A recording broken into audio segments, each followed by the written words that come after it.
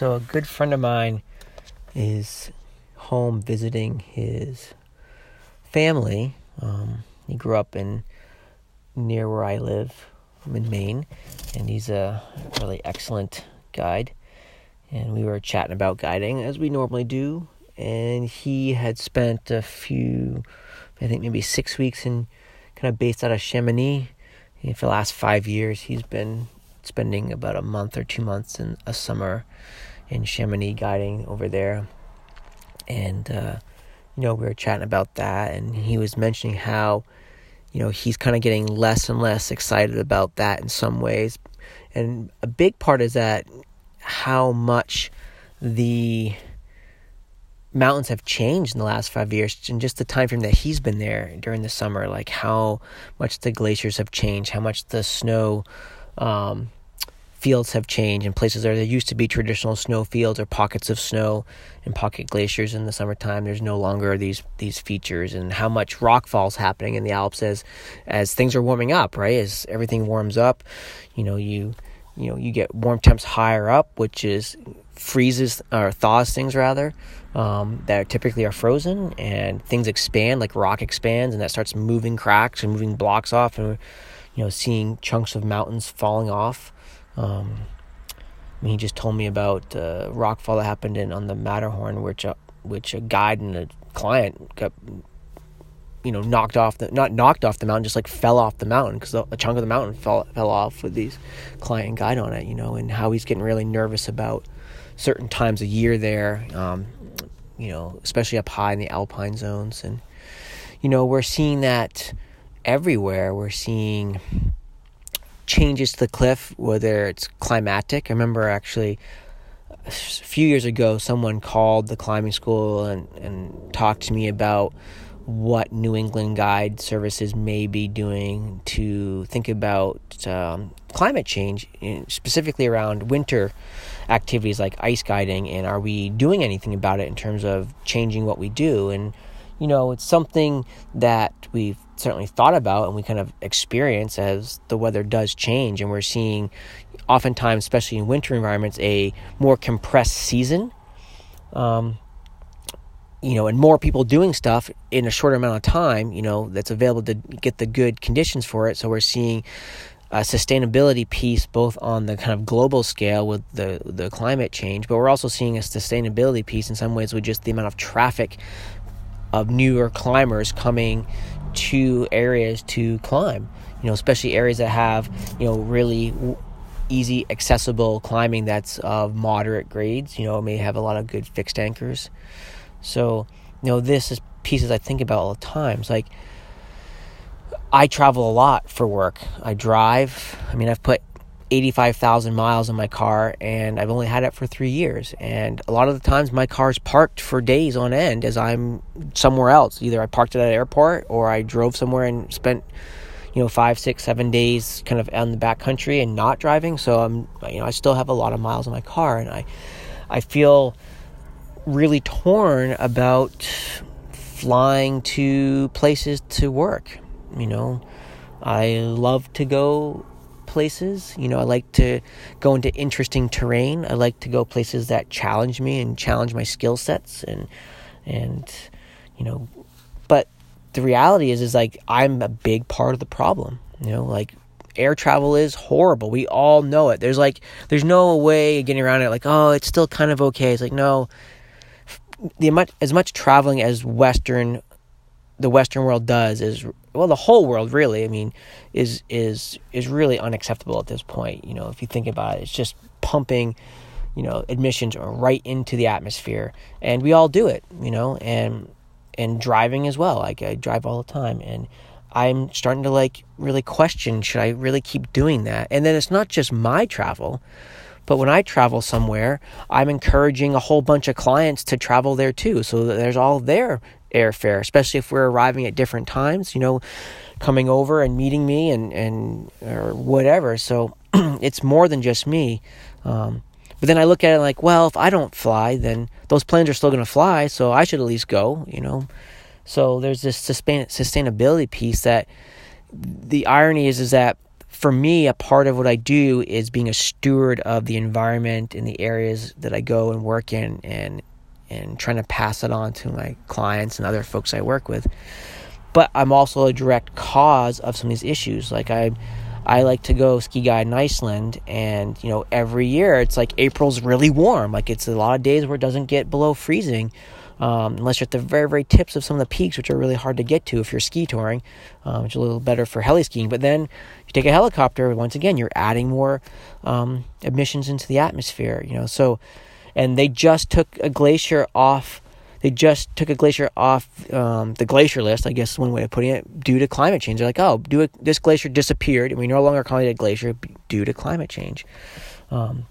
So it's crazy, So this sustainability piece is interesting. How can we be good stewards of the environment, not just to have good terrain to work in, but for everybody, right? So the whole world needs more sustainable practices, yet we're a big part of the problem. I also see that as an issue with just the rampant consumerism that the outdoor industry has. I mean, I'm a part of it too. I've bought a lot of gear in my life, partly because I kind of like gear. I like to try newer stuff out, so I'm kind of current with the newest kind of belay devices. And I do use gear a lot for work, obviously, so I go through it more readily, like clothing and stuff like that. So I do need to kind of update clothing a little bit on a little more regular schedule. But I'm just as guilty as anybody about buying new gear. I've actually finally kind of gotten over that part of my life, and I'm more about replacing stuff that needs to be replaced versus just like buying something that's new and shiny, just for the fact that it's new and shiny. But that's a huge deal. Like every year, like new equipment comes out. Oh, you can't use last year's stuff. You have to buy this year's stuff. And it really rarely changes. Just the colors change, or slight details. So, there's a whole piece to our outdoor retail industry that is really geared towards rampant consumerism. And think about what most of those products are made out of. They're made out of petroleum-based products, nylon or some synthetic materials in our soft goods, right? A lot of energy goes into making, steel, for crampons and ice axes. That's one reason why I like Gravel, is that they use a lot of solar power as part of their forging process. But, that energy comes from somewhere. And that's another big piece of this. So there's this sustainability piece on kind of using resources to get what we go. I mean, think about, you see videos of people like heli skiing or going way into the backcountry to climb something, and there's this huge support network to get them in there. And it's a huge amount of resources for a very few people, very small amount of people to go do something, right? And sure, what they might be doing is cool and interesting, but is it really helping the planet?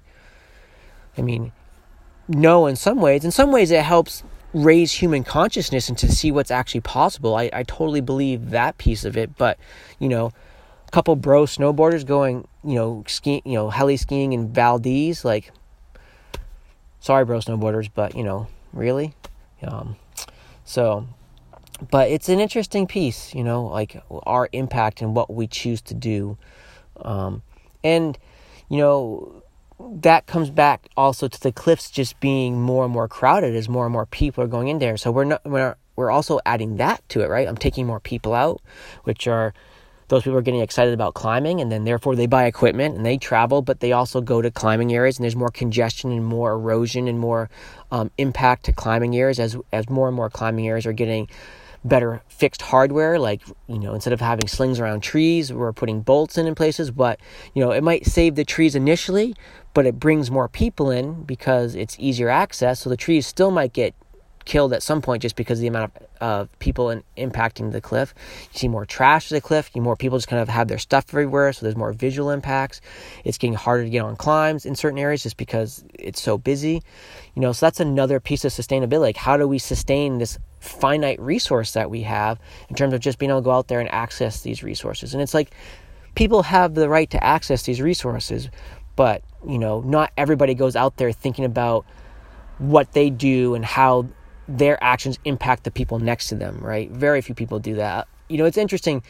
Very few people understand what I do guiding, that I do specifically to lessen my impact to other users at the cliff, right? So being efficient and fast, so really knowing my skill sets, keeping my equipment really nice and neat, right? Being able to go do other climbs that are maybe more obscure or a little more awkward, right? And leave the good climbs open for the rec party or whatever. It's like, there's just not the same level of consciousness you see with other guides and climbers about like how they impact other users to that area. And sometimes it kind of drives me crazy.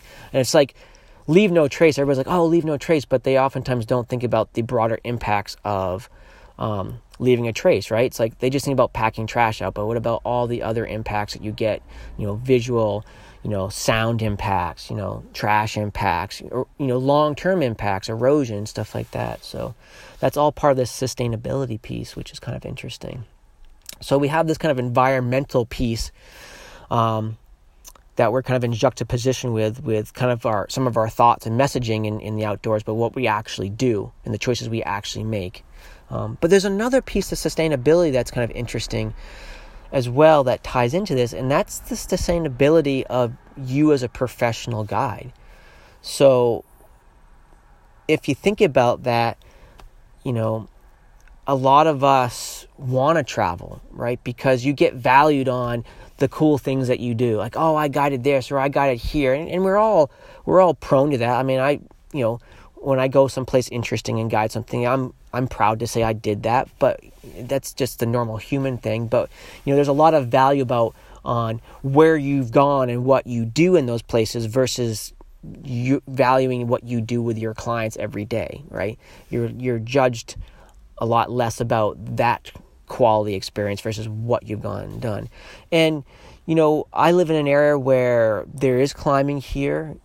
I do have to drive about an hour to get to it. It is fairly limited, but it's beautiful. And, I guide in this area, and I've guided in this area for a long time, and it's pretty small. It's techie, and there's some interesting pieces here that you don't get in a lot of other small areas, but, you're doing a lot of repetitive things. And, a lot of the younger guides that come here, they can kind of come here for a few years and then they kind of want to do something else. So they want to travel other places and do other things, which is fine. And so there's a piece of us that like get bored. So how do we keep our mental fatigue on a long-term scale, from weighing us down too much as guides? And part of that is going new places and getting new challenges, right? But then once again, we have the negative side effects of that, of adding more, using more resources to do that. And, I had this experience the other day where I had a morning session and an afternoon session. The morning session was with some clients I've climbed with for several years, and then some friends of theirs who I have climbed with before. They had some bunch of kids. Some of the kids were like 6 and 7 year olds, and the other kids were in their teens. And, we went out there. It was a pretty big group. There were 2 guides working that group, me and this woman. And we went out there, and we went to a spot that we go to all the time, and we set up a whole bunch of different climbs, and everybody was tying in, everybody was belaying. Even the little 6-year-old boy was belaying. I was sitting right next to him, helping him belay his little sister, and then we moved some climbs around, and we kind of like hit all the right buttons for the group, right? Everybody was super happy. They all had climbs that challenged them. They all got to like have some, ownership in tying in and belaying and kind of moving around, and we just kind of managed everything. And then in the afternoon, I went out and similar thing with a family I hadn't climbed with before, 2 girls, kind of 10 and 12, mom and dad. We set up a couple climbs, got warmed up. Everybody was tying in, everybody was belaying, moved around some other climbs and moved to some other climbs, and then did some other stuff that they, hey, can we do this? And they were super psyched. The girls got to build a lot of confidence, and, everybody had just the right challenge kind of emotionally and physically. And it's like, I ended my day going, that was a really great day. I went to the same cliff in the morning and the afternoon. These are small climbs, maybe 25 feet tops, moved around, did some dynamic stuff, like, did some techniques that are a little bit more aggressive, with some top man systems, and, got multiple ropes going at the same time. And, so the management was kind of fun and kept it interesting. But ultimately I was like, I'm really serving my clients here in this terrain. And some of the quotes I've read in the past and some of these podcasts have been about, giving your clients the experience. Guides go out and do like very repetitive, sometimes mundane routes over and over and over again, but you're like renewed by going to this place and seeing it again and being welcomed by it again, and even though the terrain is static here, the clients are always different, right? So So we don't necessarily have the terrain challenge here necessarily. Once you know the area super well, you kind of done every variation. Even though I still find that there are a few variations that I haven't done before. I'm like, oh, that's kind of interesting. The challenge here for us is, and oftentimes in areas where you have very repetitive terrain, is now the clients are the challenge, right? So you're constantly figuring out what they need and how you can serve them as best as you can. And having a really intimate knowledge of terrain really allows you to do some really cool stuff because you know exactly the right spots to go and the right movement, and you can do that. But it's challenging with sustainability because it's like eventually like that gets kind of boring, right? So you start adding things in to make that more interesting. So maybe you start using techniques that are more novel because it's more interesting for you to use that technique versus that technique may be the most appropriate thing to do in that scenario. Maybe it is, maybe it's not. But you're like, oh, I'm going to do this today just because it's something different, something new, and, there's some benefit to that allows you to learn more about certain techniques and how they work. But there's also some downfalls where you might be pushing a technique that's not really the right choice at that time, but you're doing it to help just sustain your emotional level, your engagement in this activity. Otherwise, when you start getting disengaged from this activity, you're tired, you're mentally just bored, like you start becoming sloppy and careless. Right? And that's what leads us to accidents. So sustainability is a little bit more encompassing. I was talking once again to this friend of mine that I mentioned in the beginning, and we have a mutual guide friend, and that guide made the comment like that he's weak. Climbing is actually a weakness for him because he can't just like be where he is and just kind of not go climbing and travel. He has to, because he doesn't have the strength just to kind of have a very simple life and not travel and just kind of be happy where he is. He has to go out and like challenge himself. And I was like, oh, that's really true in a lot of ways. It's like, it's almost like a weakness, not a strength, because if we were, totally just at ease to be where we are and just do what we're doing and where we are and not worry about the travel piece, we would have a lot smaller impact on the world, both on a global scale and then on a regional scale, because everything's obviously connected, right? So I think the sustainability piece is interesting. How do we sustain our careers, both physically and mentally and emotionally, to have the right level of challenge that keeps us engaged and keeps us growing? But how does that sustainability translate into resource use? So all the equipment that we buy, all the travel that we do, like how about that sustainability? So they're all really interconnected, which is interesting when you think about it. We don't always think of them as interconnected, but it's true. There are big pieces of me that I'm like, you know what? I have a great life. I live in a beautiful area. Yeah, does it have ski touring out my door? No. Would I love that? Yes. Does it have beautiful alpine climbing right out my door? No. A few hours away? Yes. Do I have some really stunning rock climbing? Yeah. Is it really big? No. But is it beautiful? Yeah. And it makes me happy to be here. And it makes me happy to take people and show them this place. So, I was kind of thinking the other day after that really good morning and afternoon session, I'm like, yeah, I don't know if I need to travel as much anymore. I probably still will to some degree, but like, I do find a great sense of enjoyment and accomplishment and being able to give the experience to my clients that I have. And then that makes me feel good that I'm not necessarily flying on a plane everywhere, to take one person up one mountain in some remote area. So it's an interesting piece to think about, this whole piece of sustainability and how we can impact that and just by our choices. So something worth thinking about in the future.